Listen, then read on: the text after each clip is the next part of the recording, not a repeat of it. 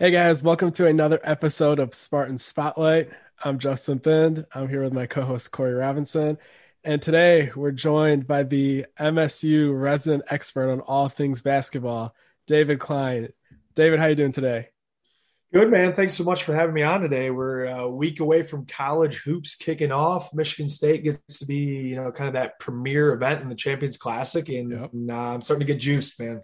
Yeah, for sure, for sure. It's all almost around the corner, and I know the football team has a lot of juice right now, but with some of this excitement around the basketball team, it's also kind of reaching that anxiety of can't wait to find out what this team is like. I know coming into the football season, Corey and I were very, very cautiously optimistic on what this team could be, even though national media didn't really have that same viewpoint with the 4-win Vegas projection.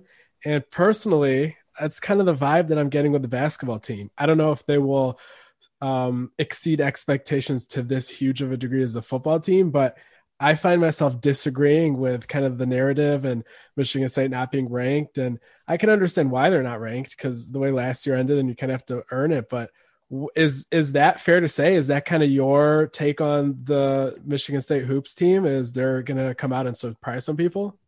I've used the word cautiously optimistic so many times this offseason. I'm getting to the point where I'm extremely excited to actually talk about a live game so we can Right. analyze it and start getting to some of the meat and potatoes. But I do think that there's a lot to like about what happened, both with the addition and the attrition that occurred on the roster. I think if you're just kind of looking, why should Michigan State be better next year when they lose their primary scorer in Aaron Henry, one of their better defenders? And then, they really get a little bit younger in some regards. Obviously, another year for some of the guys, but some of the important pieces are younger. So why is that going to translate? And I guess my biggest point that I would, kind of look at is Josh Langford, Rocket Watts, and Aaron Henry collectively took just under 50% of the three-point shots last season. It is one of the worst three-point shooting teams that Izzo has ever had.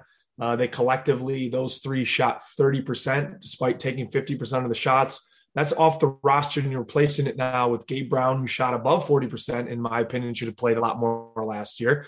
Obviously, we can get into that. And then Max Christie, who's a high IQ, long-range bomber, who I think is going to be a guy that can shoot, upper 30s, maybe even into the 40s. So that's kind of your base on what you're replacing on the wings. I think at the very least, the optimism that I have is in large part because I think that this is going to be a much better shooting team than it finished last season. I believe they finished 13 out of 14th in the conference from beyond the arc. And it's just really difficult. All the rest of life gets extremely crowded, particularly in the paint when these guys don't have the space to operate because nobody's putting that pressure on the perimeter. For me, I guess I definitely see that too, and I agree with that. But I think the biggest reason for optimism for me of why I think Michigan State will have a better year than last year, despite losing Henry, is that they have point guards now. And in the college game, and I mean basketball in general, point guard is the key position. But just taking an exhibition game, you could just see the difference of how much quicker the ball was getting back up the court, like a traditional Tom Izzo offense, and getting the ball out in the right time, stuff like that, that we just probably took for granted, where last year you spent so much time trying to force Rocket Watson to being something he wasn't, a point guard, and setting up guys. That just wasn't, I guess, I never felt he looked comfortable doing that, where you got a guy like Tyson Walker, where he's just comfortable setting up the offense and getting guys involved and getting that hit ahead. And I see that playing out huge for a guy like maybe Madi Sissoko, who he's not going to score a lot of traditional baskets, but once he can run as good as any big in the country. So if he can get that run out with a guy like Walker, AJ Hogard, being able to get that hit ahead, that could be huge for the offense, just to get some of those fast break points again. Yeah, it can't be understated how difficult the season was, in large part because the point guard position was just an absolute disaster. I mean, they put a lot of eggs in the Kareem Mane basket when he decided to go pro, doesn't get drafted. it was kind of a situation where it's like, okay, what do we do now? Then there's no off season. So the ability to even try to transition Rocket Watts into the point guard spot was largely not able to be done because of the way that COVID had affected basically the off season. All we hear is, Foster Loyer is vastly improved. I think that we all kind of knew what we were going to see as soon as we got into Big Ten conference play, just physically and athletically not capable of playing at this level. So we run into a situation where AJ Hoggard has a minor knee scope before the season starts. He misses a couple weeks right into the practice. Then he's thrown into the fire. Then he's taken out of the starting lineup. Then he's back in it. It was just anything that could possibly go wrong in the point guard position did last season. And when you don't have the head of the snake to organize the offense, I think what you saw over and over again is Michigan State in some tighter games early on in the season. And then again at the end against UCLA, you're up 5 points in that spot with, I think it was a minute 30 left. A point guard is going to take you to the promised land there. If you have somebody to organize you, to settle down the offense, to get good looks, it's just a completely different team than what we saw last year. And I'm really surprised what we saw from AJ Hoggard. I've long believed Tyson Walker, when I went and saw him at the open practice, was clearly the go-to guy. But I do think that AJ Hoggard really showed me something just in this early on against Ferris State. He looks more nimbler. He looks more confident. He hit that little elbow pull-up. If he can just hit that at like somewhere around 40%, I don't really want him taking threes. He took that one bad one that led to a layup in an Izzo timeout in the exhibition game. I think that what we'll see is if he makes the right decisions with the ball, he had 4 assists to 1 turnover, and he just takes the shots that are within his wheelhouse. He's really going to be a nice, comfortable 1-2 punch with Walker, who I think really just can elevate the entire ceiling of the rest of the team with the ability to not only score, but operate in the pick and roll situations this season. Yeah, for sure. And the thing about it is a lot of people got down on Hoggard last year when he was a true freshman and didn't have a real offseason, didn't have a real strength and conditioning summer. Some of these guys last year that people kind of formed opinions on during the COVID year, they are kind of around college football, college basketball, just in general, are starting to kind of surprise people that formed opinions of them too early. And he was a guy that was hindered by his physique a lot. He was kind of coming in a little bloated, and he's a guy that is a pass first, kind of pushing the ball type, and not really a scorer. So for him to be nimbler and push the offense forward and get the ball out quicker, I think that is going to be huge for the offense, like you were saying. And a lot of people they're going to understand that they were a little hasty with making assertions about Hoggard's entire career arc based on an offseason where he was working out by himself and not getting that Izzo hands-on treatment. So that is definitely a storyline to watch. And Michigan State could go from having basically 0 point guards to now having 2 legitimate distributors. And I know just watching Tyson Walker in the exhibition game, when the ball was in his hands, it seemed like the entire offense moved up the court just at a much quicker pace than last year. He was just gliding out there. And I get it was Ferris State, but there's just something about how natural he looked pushing the ball up and just going from his own 3-point line to the MSU 3-point line in like 4 steps, seeing guys like Gabe Brown and Malik Hall kind of fill out the corners. And it just felt like a much more natural Michigan State basketball team. So I guess, DK, what do you kind of see being the biggest direct impact of Tyson Walker's addition? I know one thing you'll probably talk about is how it can make Joey Hauser better. So yeah. So kind of dive into the impacts of how that'll spill over into specific parts of the offense. Yeah, I think obviously Joey Hauser is going to be the largest beneficiary of better point guard play. He's a guy to me that needs to get rhythm threes. And I think you could say the same to a certain degree about Gabe Brown. He's not a guy that's really ever going to put it on the deck and create his own shot. He's got a little bit of that jab step where he squares a guy up and hits one, but he really is a guy that needs to get out in transition to get open looks. He's a guy that can attack closeouts in transition because he's running the floor. And I think that what you're going to see, as you alluded to, is the transition offense is just going to be so much better with both point guards at the helm. You're going to get out, you're going to get better looks. And as a result, the offense is just going to look much more natural. But in terms of what Walker brings, maybe even to a slight degree better than Hoggard, it's really going to be what he can do in the half court. I think what we saw, to a certain degree with Cassius Winston, after Nick Ward went down and they really didn't have a go-to low post option, which this team, again, not. What they essentially did is they set a high pick and roll with him and Tillman, and they just pick and roll teams to death, and they let Cash kind of operate and make decisions whether to shoot it, whether to get downhill all the way in the paint, whether to pass it. I think Tyson Walker is going to have to find that. And we saw Izzo, a little frustrated with a couple early turnovers in transition. He did turn it over. I think he had 5 assists to maybe 3 turnovers. He needs to hone some of that down.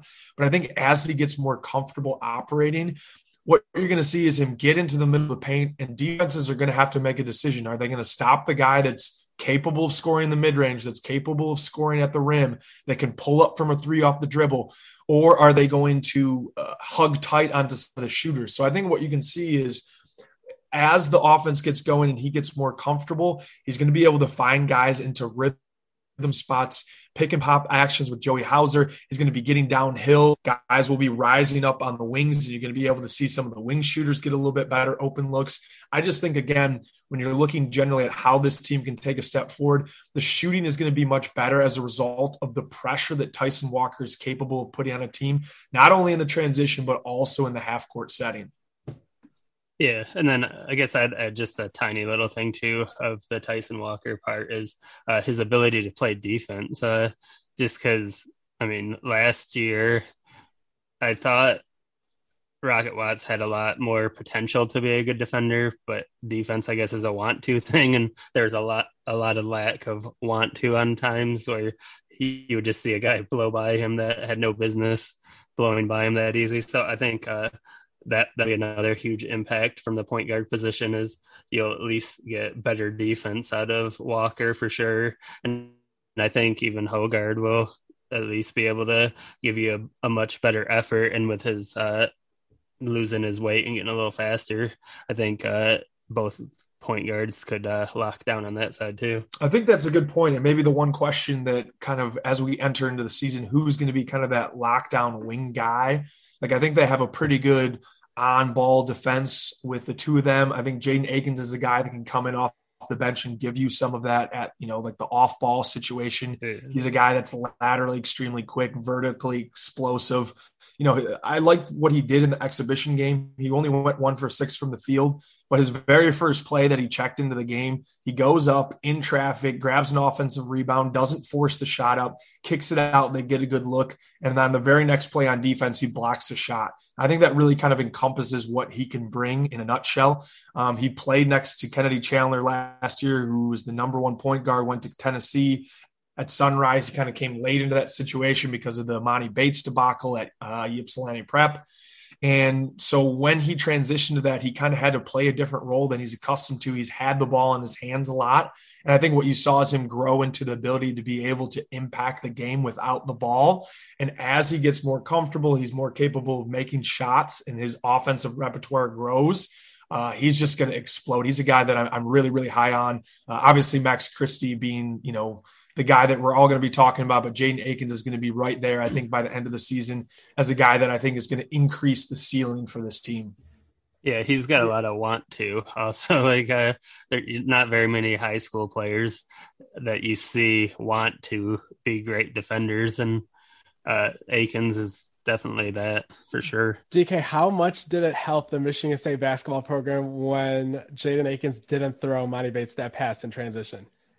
Because Jaden Akins going down to Sunrise Christian, having to play off the ball next to Kennedy and learning how to be a very versatile off-ball guard, I think is going to be a huge key. I thought you were going by an addition by subtraction thing there for a second. Yeah, I guess that too. But just like the role he played at Sunrise is going to be almost exactly the role that Michigan State's going to need him to play this year. So I think that is it was a blessing in disguise when that kind of all went down, in my opinion. You're 100% right. And I think that what the staff has said all off season is they kind of knew what they were going to maybe getting out of Jaden Akins. And then he came onto campus and he, of maybe anybody, has surprised them.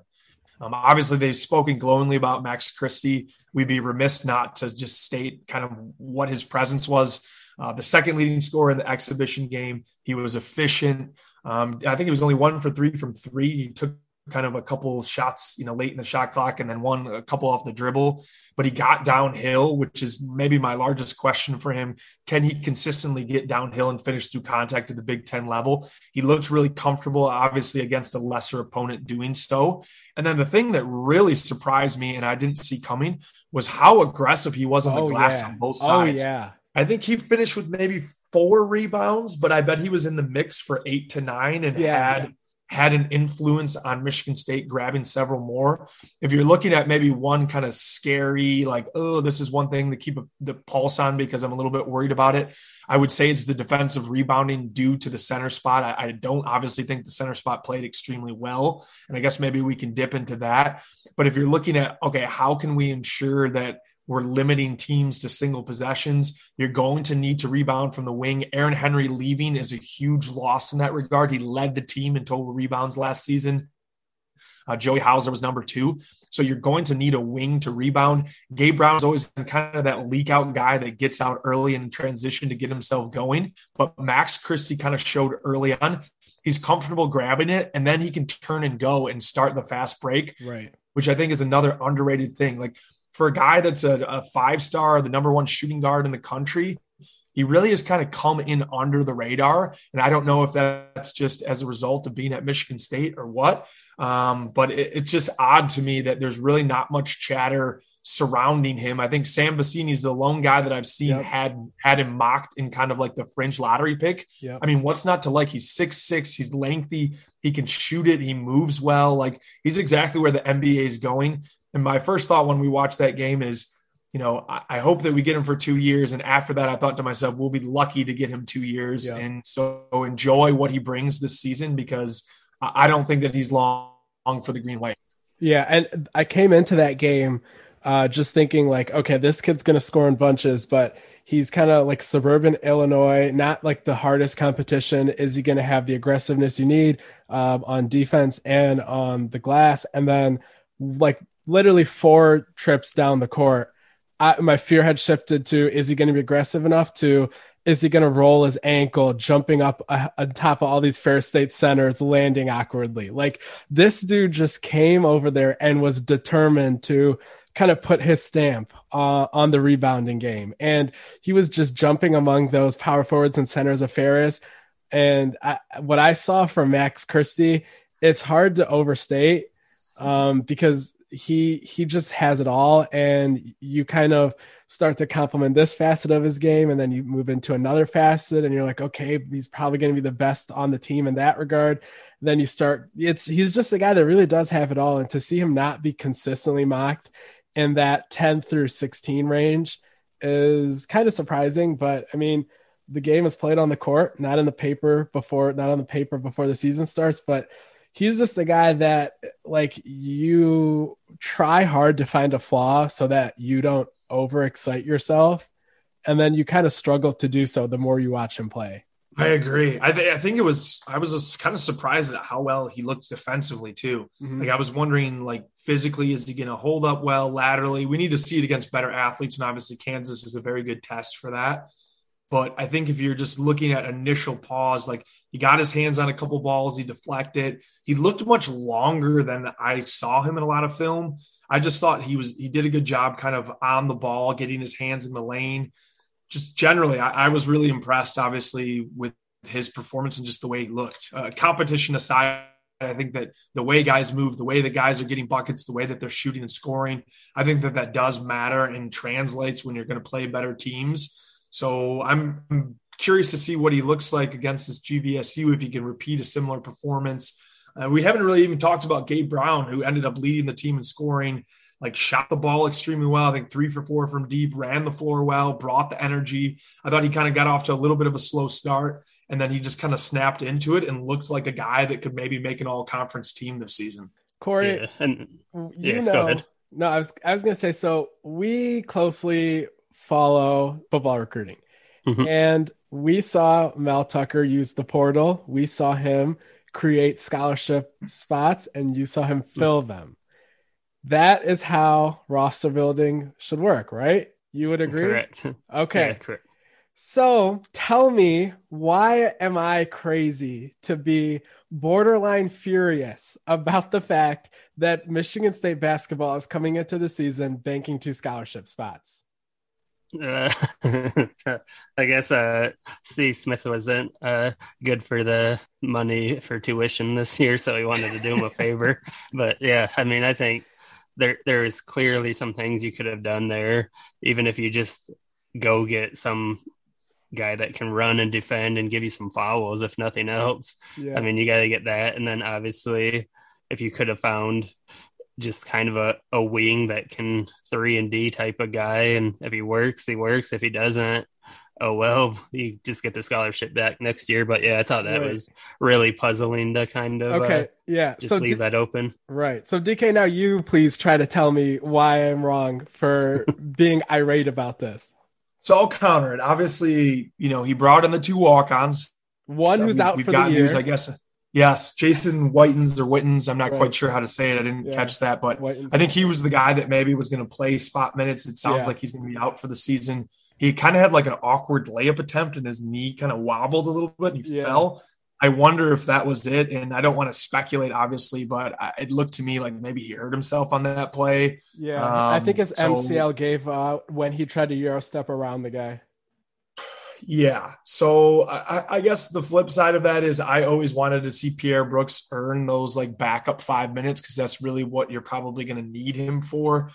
I agree to a certain extent that if you look at the depth at the wing spot, mostly the small forward spot, you're a little concerned because if you have a Gabe Brown or Max Christie injury, I'm knocking on wood right now, God forbid that happens during the season, you get extremely thin at that position. I think Jaden Akins is a guy that can come in and before long, he's going to be pressing guys for minutes at that 2 spot. So if he was to come in, maybe the floor gets a little bit lower to start the season, but eventually I think he catches up at that spot and you're going to be able to fill in some of what you need. So not necessarily a terrible thing there. My counterpoint to this would be last year, Izzo had Watts, Langford, Brown. He didn't know what to do at the 2 spot. He couldn't figure out the rotation the least bit. All we did was complain about how he couldn't make a decision on a rotation. This season, Brown and Christie are going to play pretty close to 30 minutes and maybe above it for Brown. Like there's no looking over the shoulder, wondering who's going to come take those minutes. Brown, especially, is a guy that's constantly had to look over his shoulder. That's not going to happen this season. So while I do agree with you at the end of the day, you probably want this rotation to be 8 to 9 guys deep.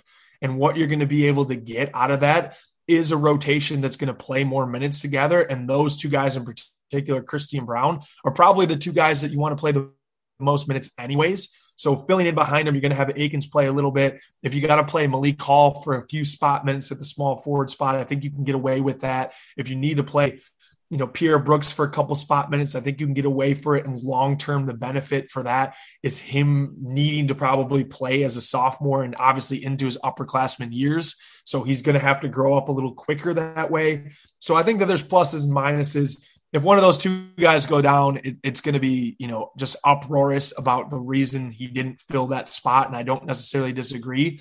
But if everyone can stay healthy, I actually am pretty happy that there's just a clear-cut rotation at that spot. And there's really no concern about playing a guy who maybe doesn't deserve it or is an inferior player minutes for the sake of, like teaching a lesson or, X, Y, and Z, which we have a tendency to see Izzo doing. So I think long-term, it's good as long as everyone can stay healthy. Yeah, Yeah, that's true. I mean, and I mean, if you look at it, maybe he had a better feel for the Max Christie than we did, because I thought, like, I knew he was good. I think I told Justin I thought he was the best scorer and the best shooter Izzo's brought in out of high school.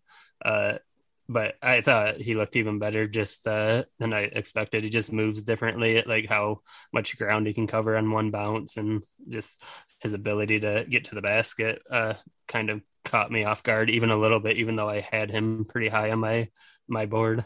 Yeah, I think yeah, you're right. The clarity is definitely a welcome sight after last year, and guys like Gabe will be able to kind of grow past their mistakes as opposed to immediately getting benched. And mentally, he'll be more at peace probably too with the structure. But I guess so. I'm not advocating for there to be like an impact player brought in at the wing, like a Marcus Carr or somebody like that. But I guess my stance on it was if you're Michigan State and you're Tom Izzo, you can get kids to come here that will come here just because of the brand, just to go to Michigan State, just to be coached by Tom Izzo, that are going to be okay playing limited minutes.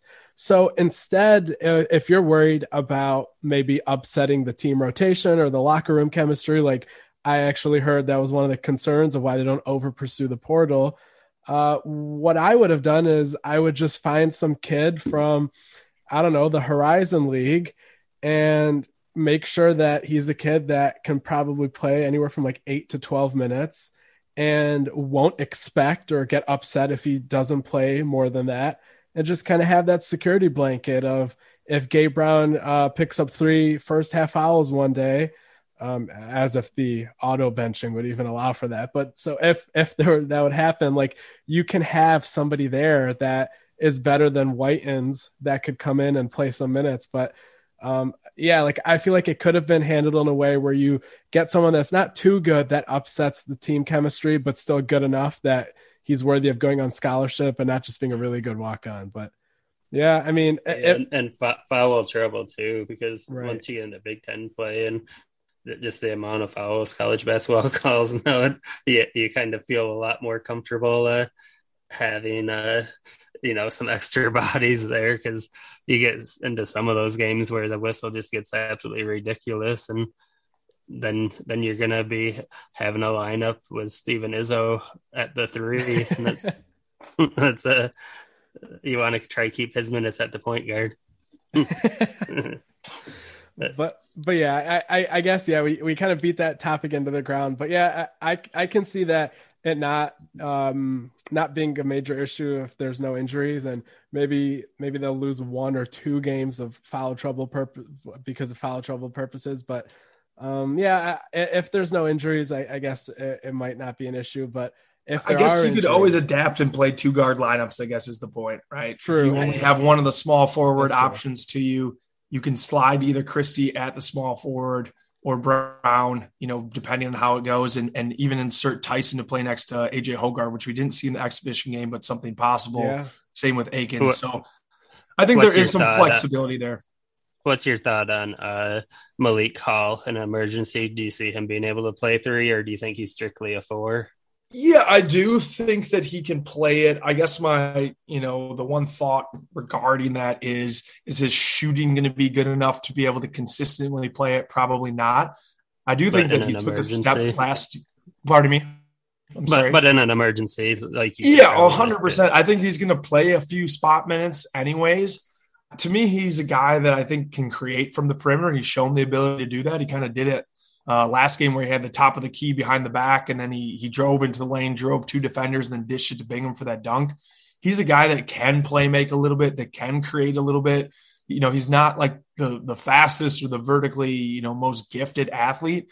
He's just really solid. And I think that I like what he brings as the glue piece that defends, that rebounds, that hustles. It's always in the right spots. I wasn't surprised that he was named a captain on this team, because I think he's just one of those guys that is everything that you need at the right moments, and he can do it. So the short answer is yes. In some spot minutes, I think he can fill in for that small forward spot. It's not ideal unless he shows maybe he can consistently hit like 35, 36% from 3 with a little bit more volume. He just hasn't taken enough shots yet for me to be able to make that decision. But if he shoots, 60, 70 threes and he shoots 35, 36% from both either the 3 or the 4 spot this year, he's going to be a guy that's really hard to take off the floor, I think. I have to come clean. I was hoodwinked, bamboozled, led astray, and flat out deceived by Tom Izzo once again, hyping up Marcus Bingham this offseason. Him saying that the light finally went on. I don't know, for some reason I bought that. And he also had kind of alluded to the fact that he was going to tighten up the center rotation and that it was going to be Markey and Julius with Madi kind of playing his way in down the road. And that also kind of gave me some hope that maybe that is derived from Marcus Bingham really having the light come on, like Izzo had said before that. Then Then Tom Izzo said that AJ Hogard runs the break better than anyone since Mateen Cleaves. And then I started to wonder, okay, is this the Tom Izzo giving us the runaround in the preseason type deal? And then the exhibition game started. And I don't know. I kind of saw the same old Marcus Bingham. DK, do you agree with that? I mean, I have always been a proponent of Marcus Bingham. I've carried a lot of water for him over the years. I think last year I was beating the drum, and I do think that he deserved more minutes, particularly when Oh, Thomas for Smith sure. here was starting and playing 15 minutes per game. I thought that was absolutely ludicrous what they did at the Mm-hmm. position. I was so disappointed in his first performance, and I'm not going to go crazy on it because I think that he's going to watch that film and realize kind of how he looked. The defensive rebounding was awful. The rim protection was non-existent, and he settled for threes nonstop during the game. I know he's never going to be a low post player, but get your ass near the block and finish some dunks and lobs every once in a while. Yep. I think he's allotted 1 to 2 threes a game. If you hit the first one, you can take the second. If you miss 2 threes, he shouldn't be allowed to take another one the rest of the game. I buy the form. He hit that long range 2 kind of from the top of the key. I think he can bring some stuff. I think he honestly is one of the better big defenders in the league. He didn't look like any of that. And that first exhibition game, he's probably the guy I'm going to look forward to watching the most against GVSU. I know that's a little contradictory watching him against an exhibition team, but if he doesn't show me something, block 2 or 3 shots, like look hungry defensively and like look engaged the entire game, I'm going to start hitting a little bit of the panic button because Matty Sissoko, the guy who played the least amount of minutes of the 3 of them, looked the best by and far in that game, particularly defensively. Like if you're looking at what this team needs at the 5 spot, it's a guy that can play defense against, some of the country's best big men, 5 or, if you want to say 5 or 6 out of the top, maybe 7 or 8 guys in this league are at the center spot. If Marcus Bingham's not going to be able to give it to you, Julius Marble is not, in my opinion, physically capable of defending a Hunter Dickinson, a Kofi Coburn, Trevion Williams. He's just not big, tall enough, or long enough. It's not anything that he's really going to be able to do. Matty Sissoko is going to have to play. I mean, that there's no getting around that to me.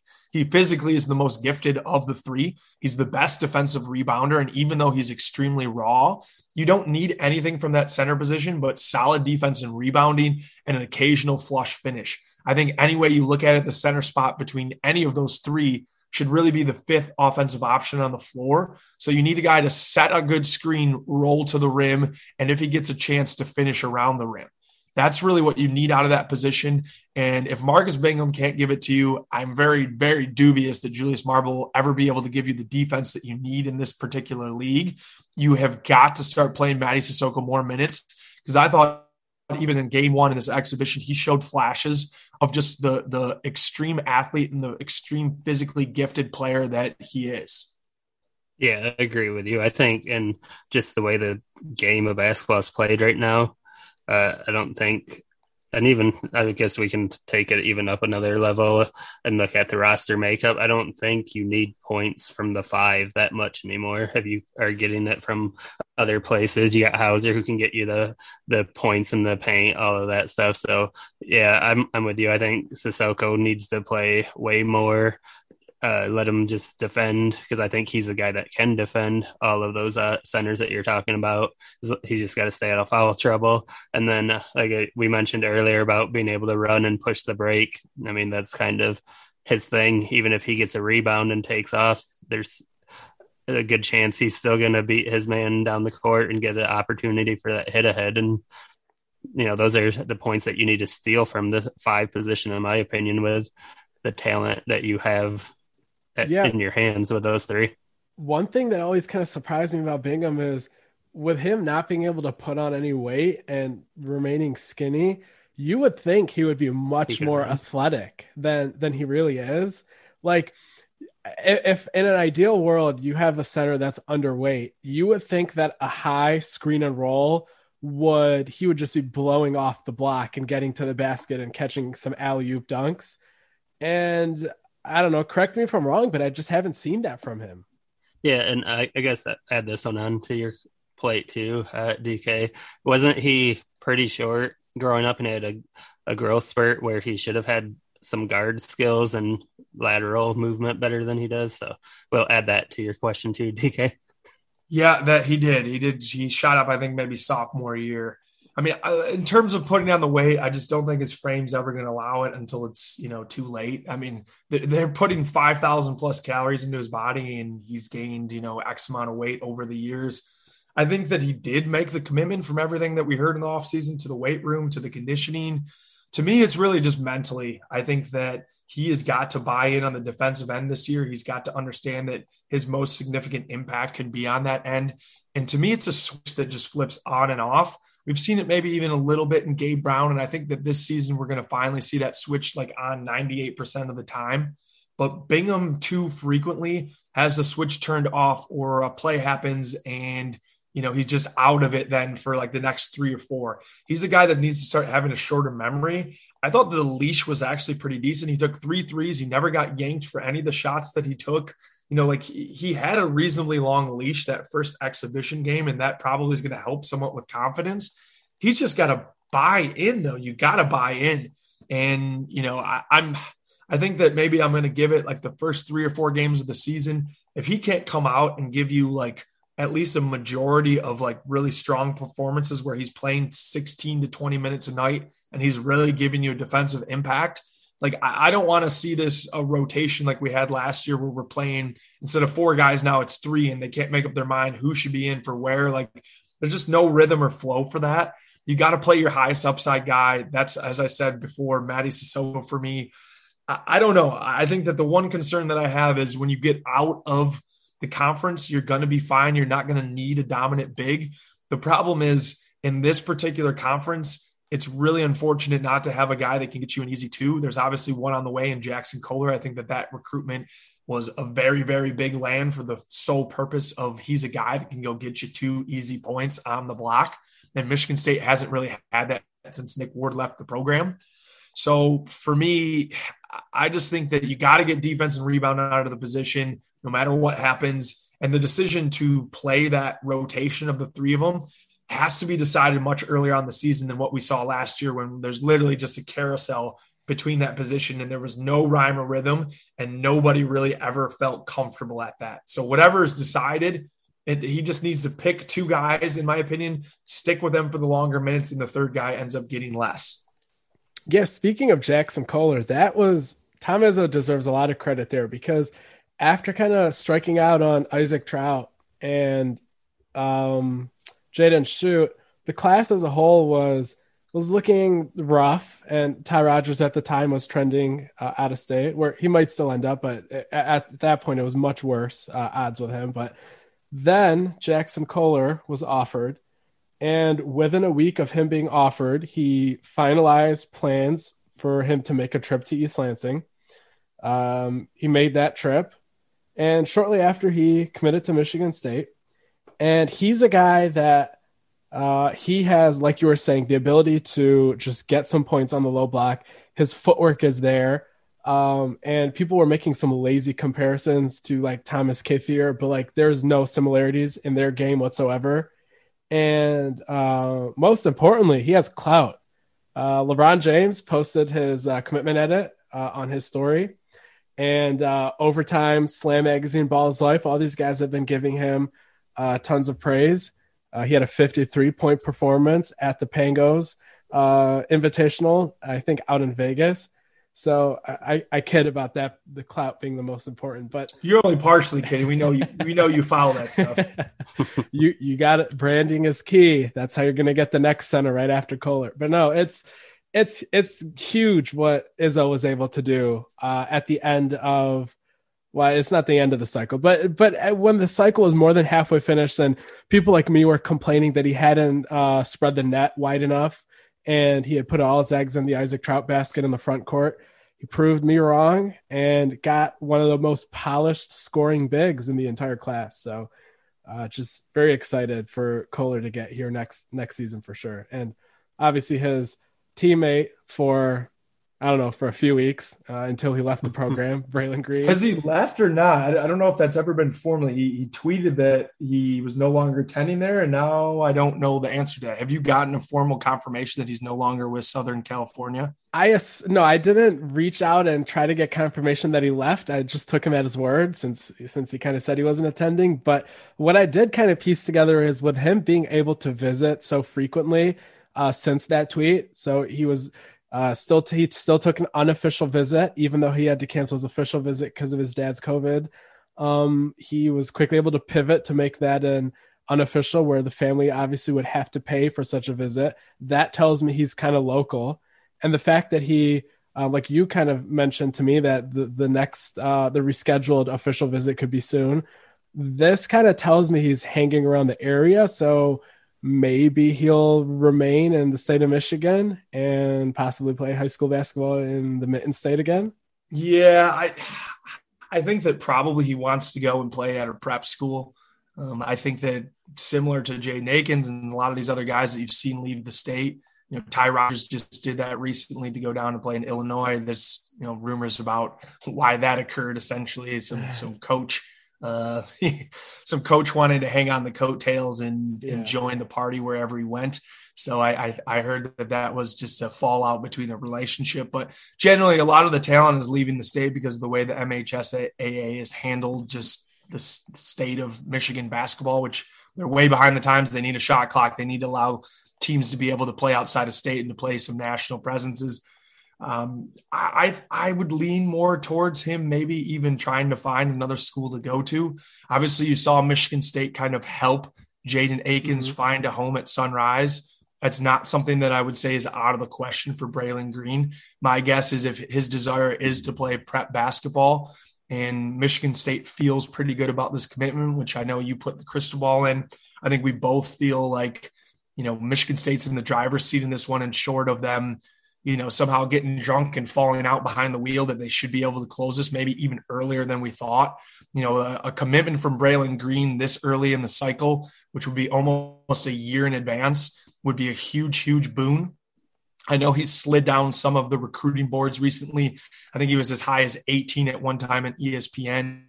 He had a shoulder injury and he didn't play for much of this summer. And so I think the evaluation of other guys had them moving up and they didn't quite know what to do with him. To me, he is kind of like a top 40 guy, almost a fringe 5-star when he's healthy and he's all put together, just because of how explosive he is, because of his ability to shoot off the dribble. He plays great defense. He almost reminds me a little bit of Jaden Akins, and rather than being, a little bit more quick twitchy and like laterally quick, he's a guy that's a little bit more vertically explosive and maybe a little more physical around the rim. But in terms of what he can bring you in shot creation, I think that they have very similar styles of play. He's a guy that I always have had as number one on the target board. If Michigan State can land him this early in the cycle, I think, again, that just speaks to maybe getting some juice, whether it's from the football program or just Izzo trying to find a little bit more of that mojo after the Kohler commitment. I think it would be a really, really, really big land. And perhaps you're right. Maybe he is still local, and that's something that Michigan State behind the scenes can ensure, as part of just helping him out to find him a good home for his high school season. Yeah, I know.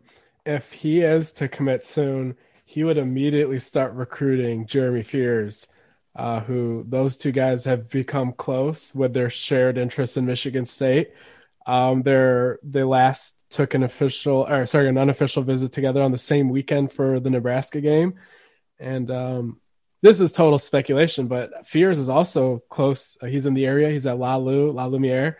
So I don't know, maybe La Lumiere, depending on what their roster looks like, could be a spot. But again, that could be total nonsense, just throwing it out there. But yeah, those two guys, I could see Braylon committing soon and getting on Fears hard, and then Fears committing a short while after that. So ridiculous pairing if they do it. Maybe one of my favorite 1-2 combinations outside of Akins and Christie that we've had in a long, long time. Yeah, for sure. Jeremy Fears is a complete point guard package, and to have like an off-ball downhill scoring menace to play next to him. Like, I think that what you've seen a little bit is a shift in Michigan State's philosophy.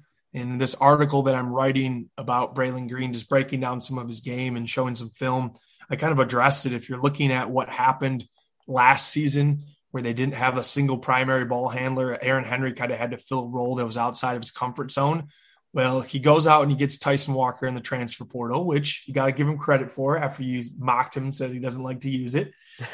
He goes out and gets Trey Holloman, who's a point guard who I can think can defend and maybe play off ball as well. And then obviously you have AJ Hoggard in the mix. You had brought in Jaden Akins, who's a combo guard, a guy that can play on or off the ball. If you land Braylon Green, if you then go out and get a Jeremy Fears, like I think that this team is starting to load up on ball handlers. It's the way of where college basketball is going. All you had to do was watch Gonzaga versus Baylor in the national championship game last year. You know, you have Davion Mitchell and you have Jared Butler for Baylor, who both were high volume scoring guys that also had above 4 assists per game. And then on the flip side for Gonzaga, they had 3 guys that essentially could have played point guard, and all 3 had, I think, 4 or 5 assists for the top 2 guys, and then the third one had maybe right around 3. So they're playing these 3 guard lineups, these 2 guard lineups where either guy could really be the point guard. Well, Michigan State is starting to form a roster where they're going to have like 4 or 5 guards where you can sub out these rotations of guys with multiple ball handling skills, guys that can score at multiple levels. I think it's really exciting when you look towards the future of how these rosters are being built. It's kind of attuned to where college basketball is headed. And it's nice to see Izzo kind of following some of that curve. So I guess, DK, you look at the Big Ten as a whole much more thoroughly than Corey and I. So why don't you give us your projected top 3 in the Big Ten when the season ends? I think the 3 best teams in some combination are Purdue, Michigan, and Illinois. I just think that if you're looking at kind of the spots that are secure, you need a primary ball handling guard that can score. If you look at Illinois, that's obviously Andre Carmelo, and you pair him with Kofi Coburn. You surround him with shooters. That's a pretty good 1-5 tandem. I think you got to watch out maybe just for his turnovers. He's got to take those down. I saw in the one exhibition game, he had like a triple-double, but one of the columns that he had as part of the triple-double was 10 turnovers. He's got to limit those, or else, you know, they're going to be in a little bit of trouble this season because his usage is going to be so high. If you're looking at Purdue, obviously Jaden Ivey is that guy, a potential All-American candidate, a guy that looked really good in the FIBA tournament this summer, explosive. I think he can shoot and be a little bit more efficient than he was last season. And then you pair him with Trevion Williams or Zach Edey. I heard that they started Zach Edey, and maybe he's taken the reins from Williams, which is surprising to me given that, you know, he's a sophomore compared to Williams being a senior. But I do think that he just offers just such a unique matchup, 7-5. It seems like Purdue is always breeding these guys somehow between Isaac Haas and AJ Hammonds. Yeah. They just have a 7-footer, and sometimes 2 on the roster at all points in time. You know, I think that they're going to be really solid. They're an old team. Matt Painter really hasn't been able to get to the promised land and make a Final Four, but he's consistently been good in the Big Ten. I think that maybe this is their season. I probably would have them as the forerunner, particularly with their schedule, which is a little bit more favorable than some of the other teams at the top. And then Michigan, for me, obviously a lot of interchangeable pieces. You know, you lose 2 NBA wings. You add Caleb Houston, who is a potential lottery pick. You add Devontae Jones from Coastal Carolina, who performed extremely well at the G League, was potentially a 2nd-round pick, and a guy that I think is going to be physically capable of playing at the Big Ten right from the get-go. It'll be curious to see it from a facilitation standpoint, whether he's a guy that can run the offense as well as Mike Smith did last year. I think maybe he's a little bit more of a scorer. They have a couple question marks. You know, they lost 3 40% shooters on the perimeter.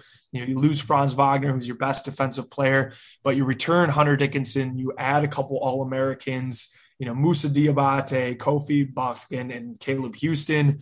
So I think that maybe Michigan has the most upside of any team in the Big Ten. Does it all come together quick enough for them? Their non-conference is a little bit light. Kentucky ended up backing out of the matchup. Besides the UNC game, they don't have like a great challenge. Maybe Seton Hall. I think they get that at home, though. Those are the only real 2 teams that they're going to see in the non-conference for the most part. They should blow through it. So it'll be interesting to see just how quickly the youth for that team comes together, because their upside is really dependent on it, somewhat similar to Michigan State. So I'd say those 3 are probably my top 3. And I would have Michigan State maybe at 4 or 5, them and OSU kind of right there at that spot. in the second tier, along with Indiana and Maryland. So I guess my top three for Michigan State. Who is your leading scorer, the best defensive player on the team, and then overall the team MVP at the end of the year? Put you on the spot here. Okay. Leading scorer, I kind of thought that there's going to be four guys that end up somewhere between 10 and 14 points. After I saw Max Christie, my thought is I said basically early on in the offseason that I thought that if this team's going to reach its peak, he's going to have to be the primary scorer in February. I think it might come down to where he's the primary scorer by, December. I think Gabe Brown is going to have nights where he can put up 20 points, but maybe there's some games where he only puts up 8 or he puts up 6. I think if you're looking to consistency, I would lean towards Christie being the number one guy. Best defender is tough. I think most versatile is going to be Hall. I don't know how to answer that because Tyson Walker only plays 20, 25 minutes per game. Maybe he could give you some of that, but he's not playing long enough. Hall's kind of in the same boat. Would it surprise me if maybe Christie ends up taking a little bit more of that mantle? I know he's going to take a lot of the scoring load, but could he maybe be one of your better wing defenders, just your all-around best two-way guy? I think that that's probably the best way to put it. I think that he can reach that. And then you said team MVP. I mean, I guess I would have to continue on and just say it's Christie. Maybe the better question would be who's like a dark horse, like X factor for the team. I do think, and I said early on the season that maybe Marcus Bingham would be that. If he's not the guy, I'm worried about the center position. But I do think Malik Hall can maybe be that guy where he just gives you a little bit of everything. There's some games where maybe he can carry a little bit more of the scoring load than we've given him credit for over the years. He's the guy that I think could maybe be a little bit of an X factor for the team as well. Yeah, I think For sure. I think one of the things that you touched on earlier when we were talking about not getting someone from the portal is there's going to be a lot more clarity and a lot more opportunity for some of the guys that we thought should have played more last year. And I think I personally thought that Hall should have played more last year and Brown, obviously, and Bingham as well. But some of it was his own doing with not having a motor. But I still thought the team was much better defensively when he was out there. But fact of the matter is a lot of these guys in years past that we felt should have played more are going to have that opportunity, and they will really have no one to blame but themselves if they don't take the next step. But I think they do, at least Malik and Gabe, and it's going to be pretty promising to see a lot of these guys have versatile roles and contribute on both sides of the ball, and supplementing that with brand new arrivals like Christie and Akins and Ty Walker. And I think the team is going to be pretty good. I would say fourth is good in terms of a projection of where they finish in the conference. I think anything outside of the top 5 in the conference would be disappointing. Right. And I think that would be a direct result of the center position getting wonky. But go on. I'm sorry to interrupt. No, you're good. I would even say that it would be, you would almost need, if they're falling to outside of the top 6, I would even say that might imply that Ty Walker wasn't everything that I thought he would be, because even just a bad center rotation, I'm still expecting the actual utilization of a real point guard to alone boost the team's offensive and defensive efficiency a ton. So I don't know, maybe I'm putting too many eggs in the Ty Walker basket, but I think that even just having Bingham be a disappointment could, to some degree, obviously they won't be winning the league or winning a Final Four or making a Final Four, but I do think they could kind of weather the storm there with Ty Walker just being everything that the team was missing last year. But maybe I'm likening him too much to the football Kenneth Walker in terms of how much he'll change the team.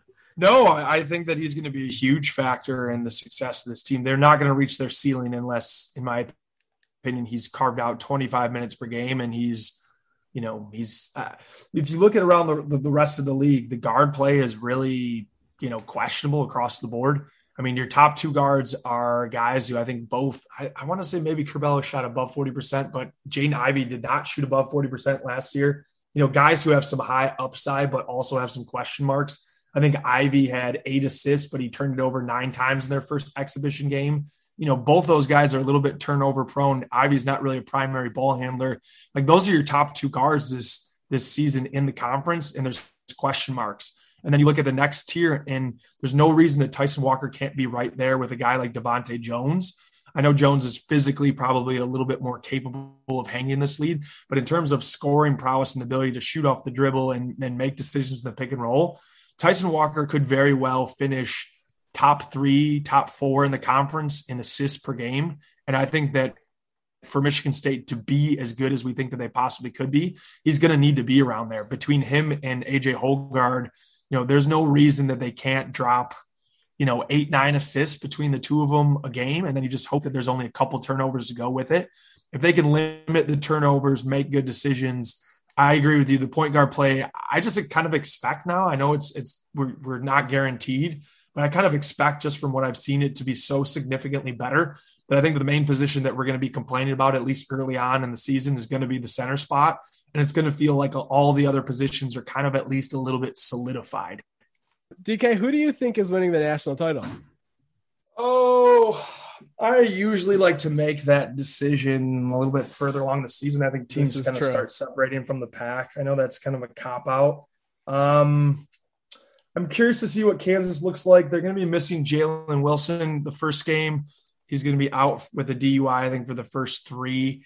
He's kind of a guy that adds a little different layer to the wing core because he can create for himself. The other 2 guys, Christian Braun and Ochai Agbaji, are more of like set shooter types. So I think losing him, we're not going to get a clear picture of what they are, but they got a transfer point guard, Remy Martin from Arizona State, kind of a similar mold of what we would expect from Tyson Walker. The guy's cat quick, pick and roll decision maker, a guy that can pull up off the dribble.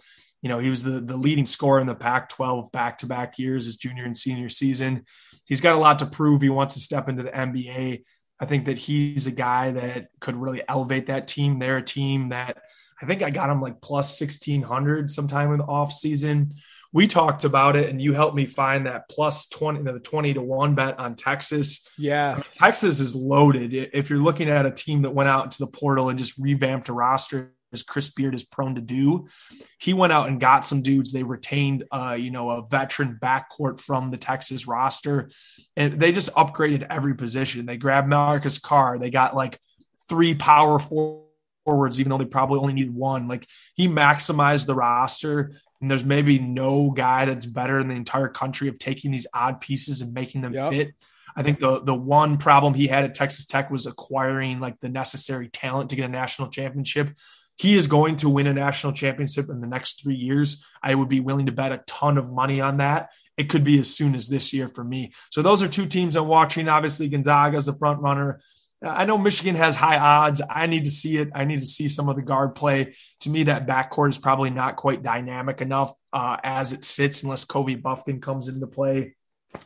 So I would probably lean towards like a Kansas or a Texas, one of those teams that has like decent odds for some future bets right now. Yeah. The only bet I have placed for college basketball season right now is Texas. And I know both of us were scrambling to find the best odds for that on the timeline one day. But like you said, Chris Beard, he at Texas Tech, that team that beat Michigan State, a lot of those guys were portal additions, and he's a guy that knows what it takes to apply the Mel Tucker blueprint. So yeah. So that's a team that I'm very excited to see this year.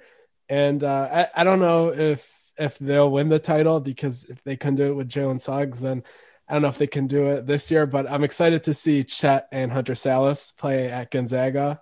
Not sure how I feel about their national championship odds, but I know they're one of the favorites up there, but I think they're number 1 right now. Oh, are they? Okay. They're up there. Yeah.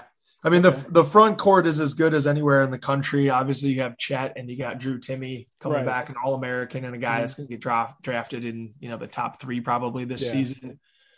So the front court's there. He's got a nice mix of veterans and some depth. I can't remember who he grabbed.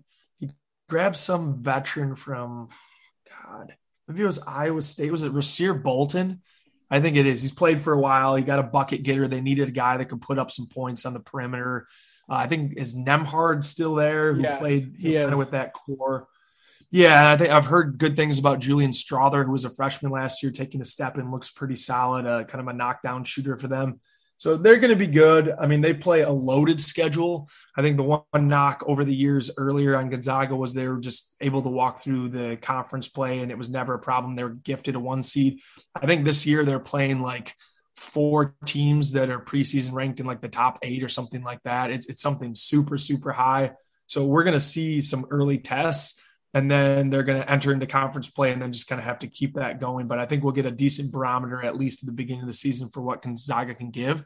And one other team that I actually like too, and probably they're ranked a little too high preseason, I would have liked them to be a little lower on the board, is UCLA.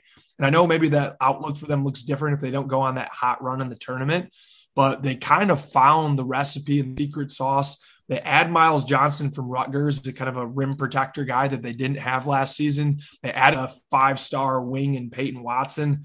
They're a team that brings everybody back, including Ju Zhang, who obviously had a phenomenal run in the tournament next to Jaime Jaquez.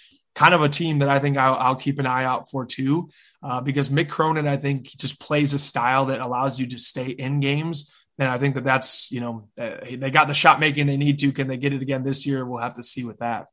Yeah. Corey, anything else you want to ask the resident expert of basketball? I think he covered everything that I had for him, which is not a surprise with him. I've been known to be a talker. I'm sorry about that. He is no, it's good. He's the man when it comes to basketball and getting everybody filled in for sure. Yeah, speaking of that, you guys need to go check out his content for sure. I don't know anyone that does more thorough breakdowns on all the key topics that you're probably wondering about Michigan State at any given moment.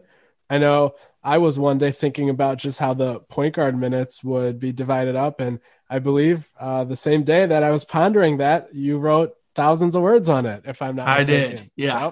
Yep. So there's an article up with 4,500 words right now, just with the roster breakdown, season expectations. I broke down some of my thoughts in just the exhibition game generally, but we're going to be doing our best to just trying to pump the content as much as we can during the course of the season on the website, which is spartanhoops.com. Yeah, definitely. Yeah, and then also give them a follow if you're not already on Twitter. It's Spartan Hoops _DK. So if you're not following him, he's definitely the best basketball follow for everybody that enjoys basketball content. Thank you, fellas. I appreciate it. Thanks for having me on today. Oh, for sure. For sure. Anything else, DK? You want to throw out any predictions or any hot takes? No, man. I mean, we're one week away from the start of the season, and I'm just ready for it. I'm ready. And I think that this team can surprise some people this year, and maybe it's a team that, February heading into March is a lot more dangerous than maybe they're giving credit for early on in the season. So I'm going to keep my fingers crossed. It really can't go any worse, knock on wood, than it did last year.